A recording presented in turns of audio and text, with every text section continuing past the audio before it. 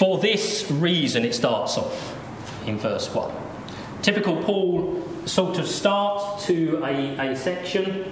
For this reason, therefore, because he has set out in the preceding chapter or the preceding chapter and a half, he has gone through and stated a series of reasons. He has started to set out his hypothesis, his argument, and then he gets to the point where, because of what I have said before, for this reason, what comes after.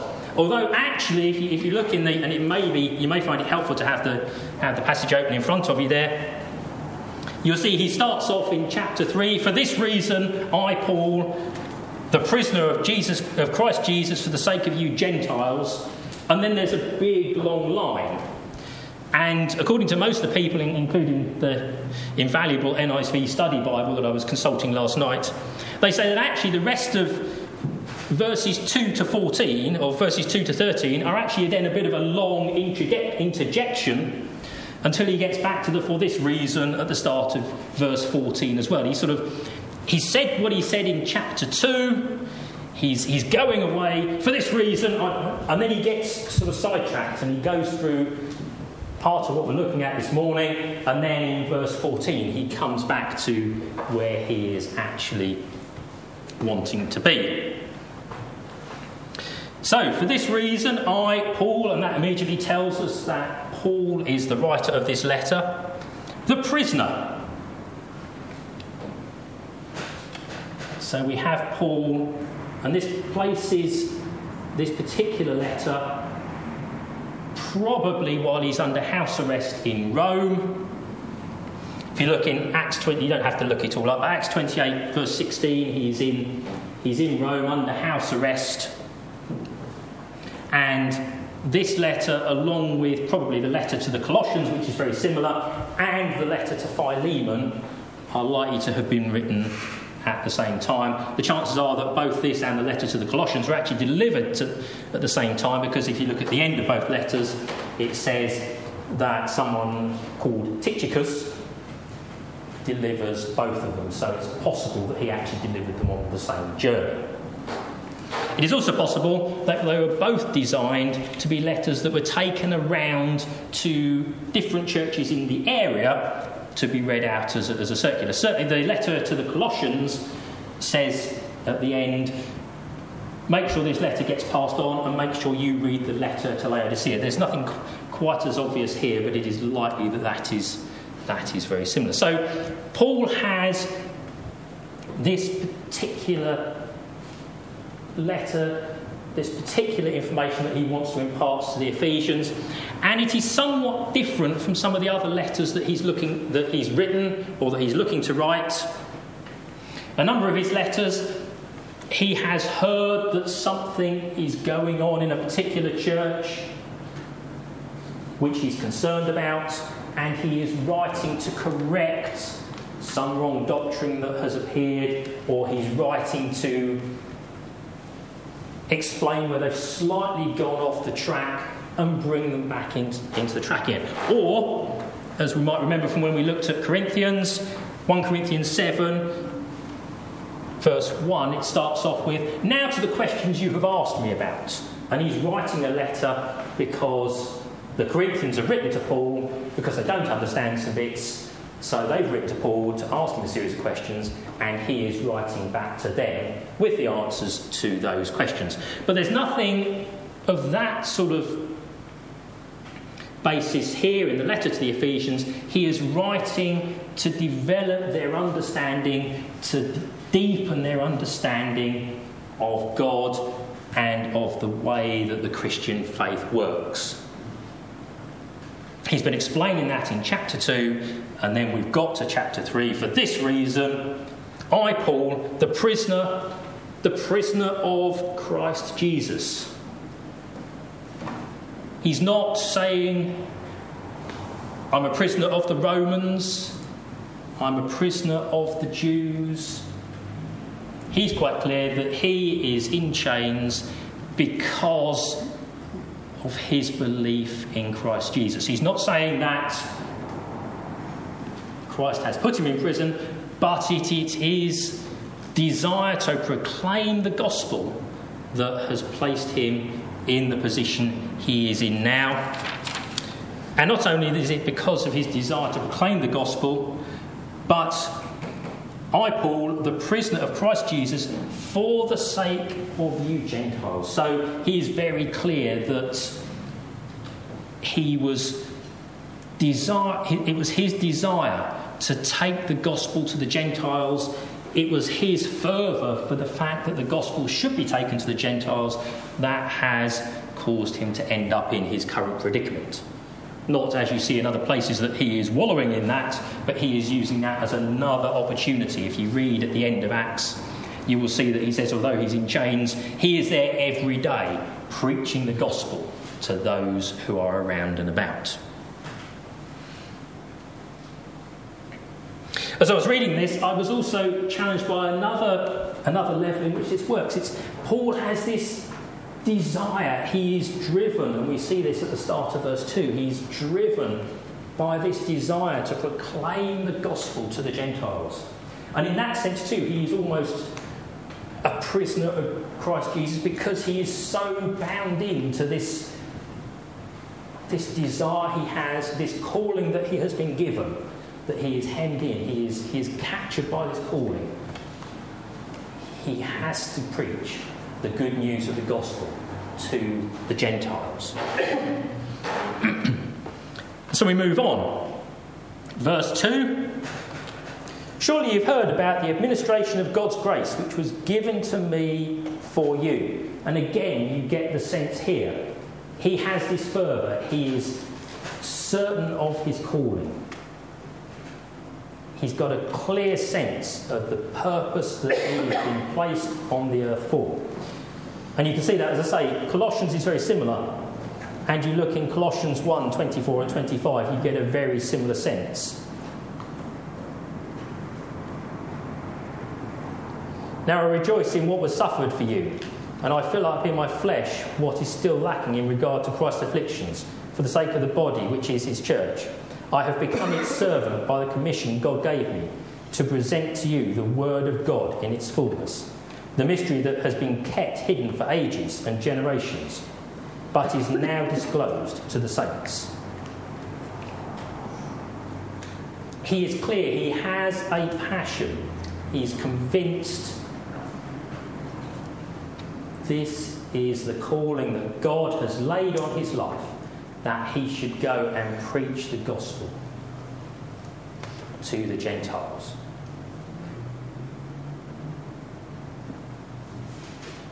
Dare I ask, I wonder whether God still does that today. I wonder what our calling is as a church, what our calling is as individuals. Do we get the sense that God is laying something so deeply on our hearts that even if we try to, we can't avoid that sovereign will of God, that idea that this is the way that God is leading our life.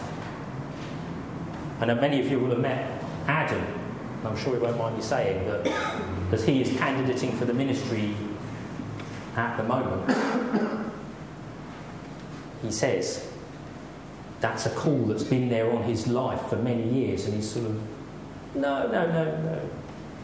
But eventually, God has got through, and Adam is now following that call, or in the process of following that call. And we pray, as the selection panel are making their decision at the moment, we pray that that will be in accordance with God's will.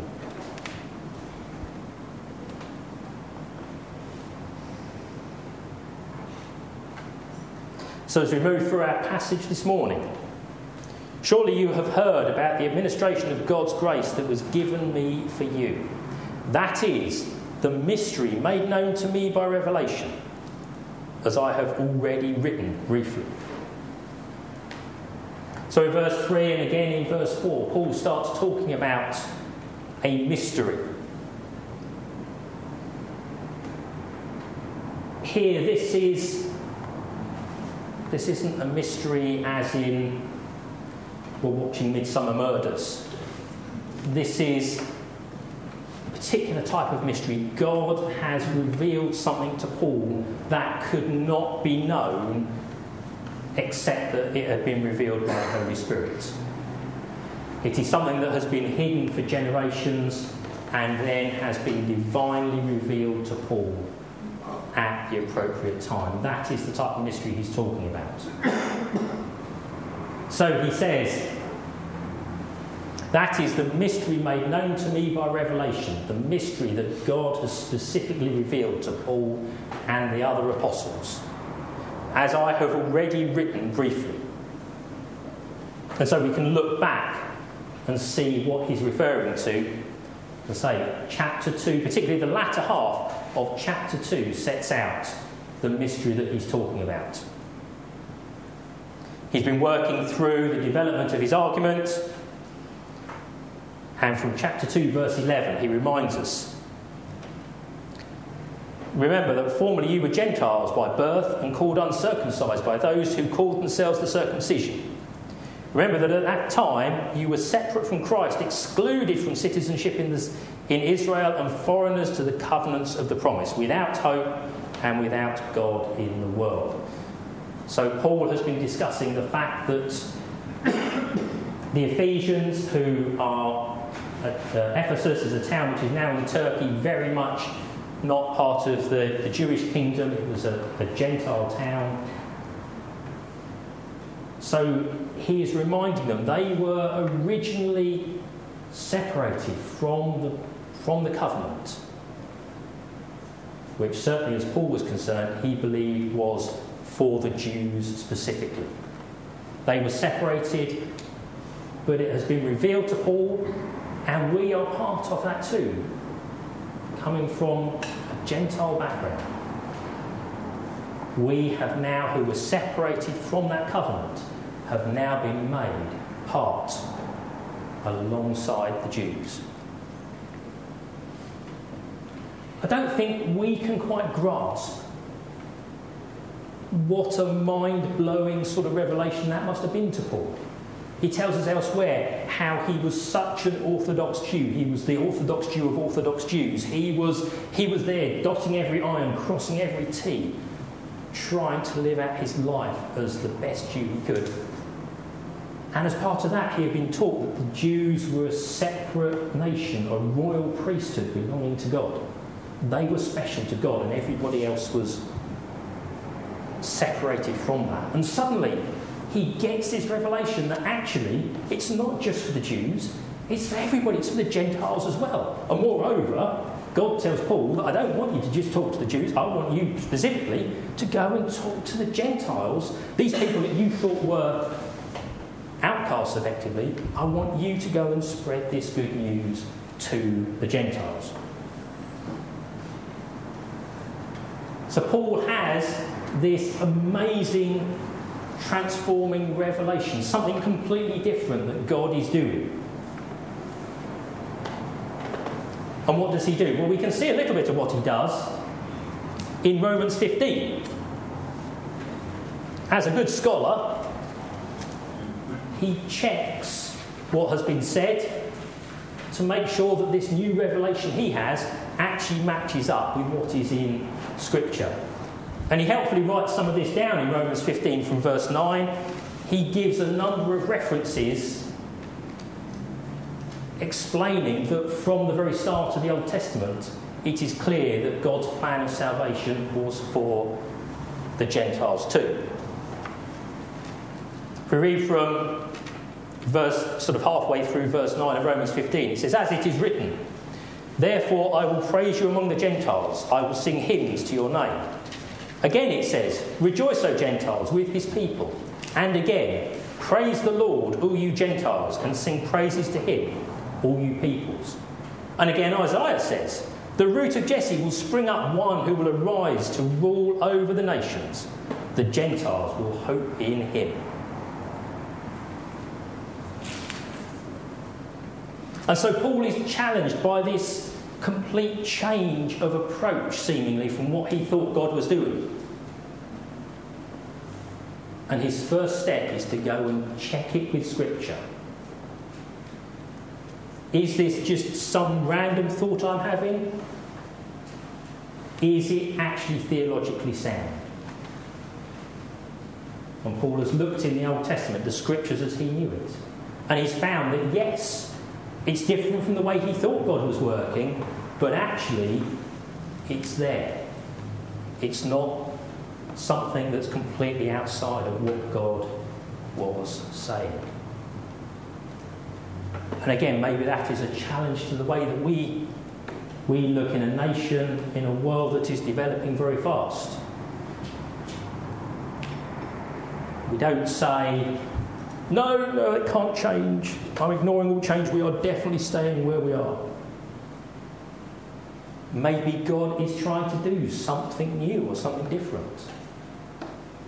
But we can hold on to the fact that God is the same yesterday, today, and forever. And he won't change his revealed plans as they are in Scripture. So we can be confident that if we think maybe we need to understand things in a different way, we will find that understanding actually appears in the Scripture as revealed. And so we move on.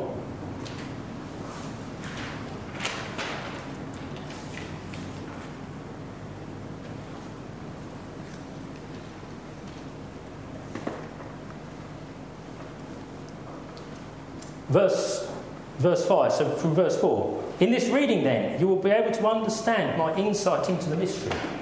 So he is hopeful that as he's explained to the Ephesians in chapter 2 what the mystery is, that they will then understand, and they too will be able to get excited about the fact that they now have fellowship with God, which was not made known to men in other generations, as it has now been revealed by the Spirit to God's holy apostles and prophets.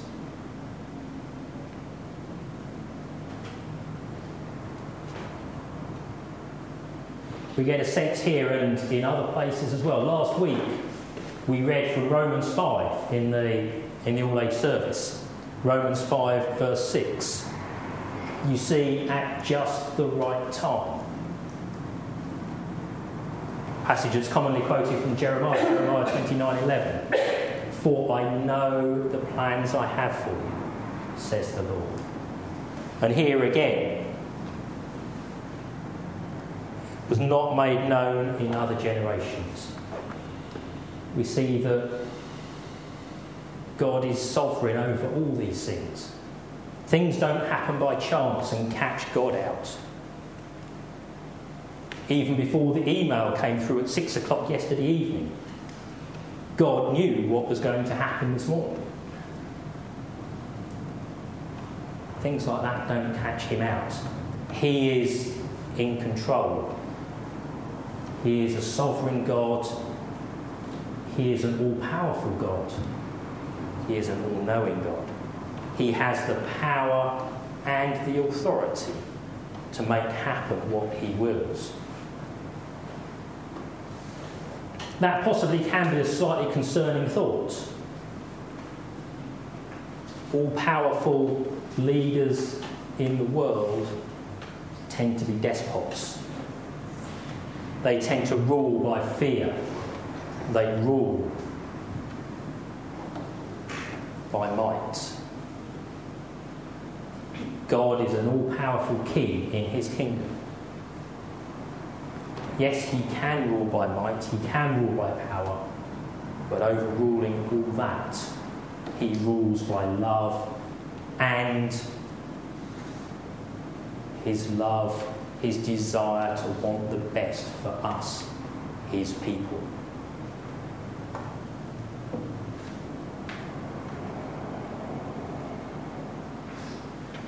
Finally, we come to verse 6.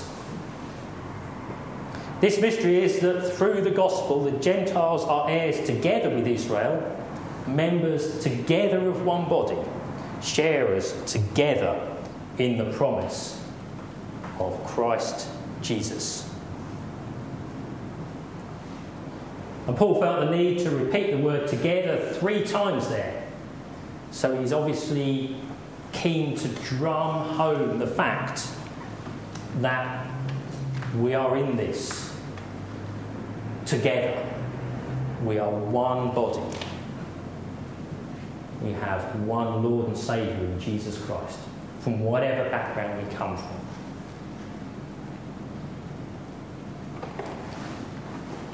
So Paul feels this togetherness, this unity is so important. Is it any surprise then that as soon as somebody or something wants to try and get at his church, attacking our unity, trying to split us apart, make divisions, is one of the places they look to get in? Oh, there's a difference between that group and this group, because our togetherness, our unity is so fundamental to the revelation as presented here by Paul.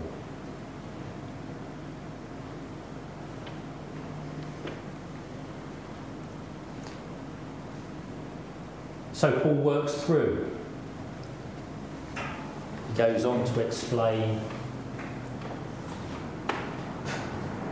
more of his revelation of how we are saved, and then what that outworking should be as you go through the second half of the book of Ephesians.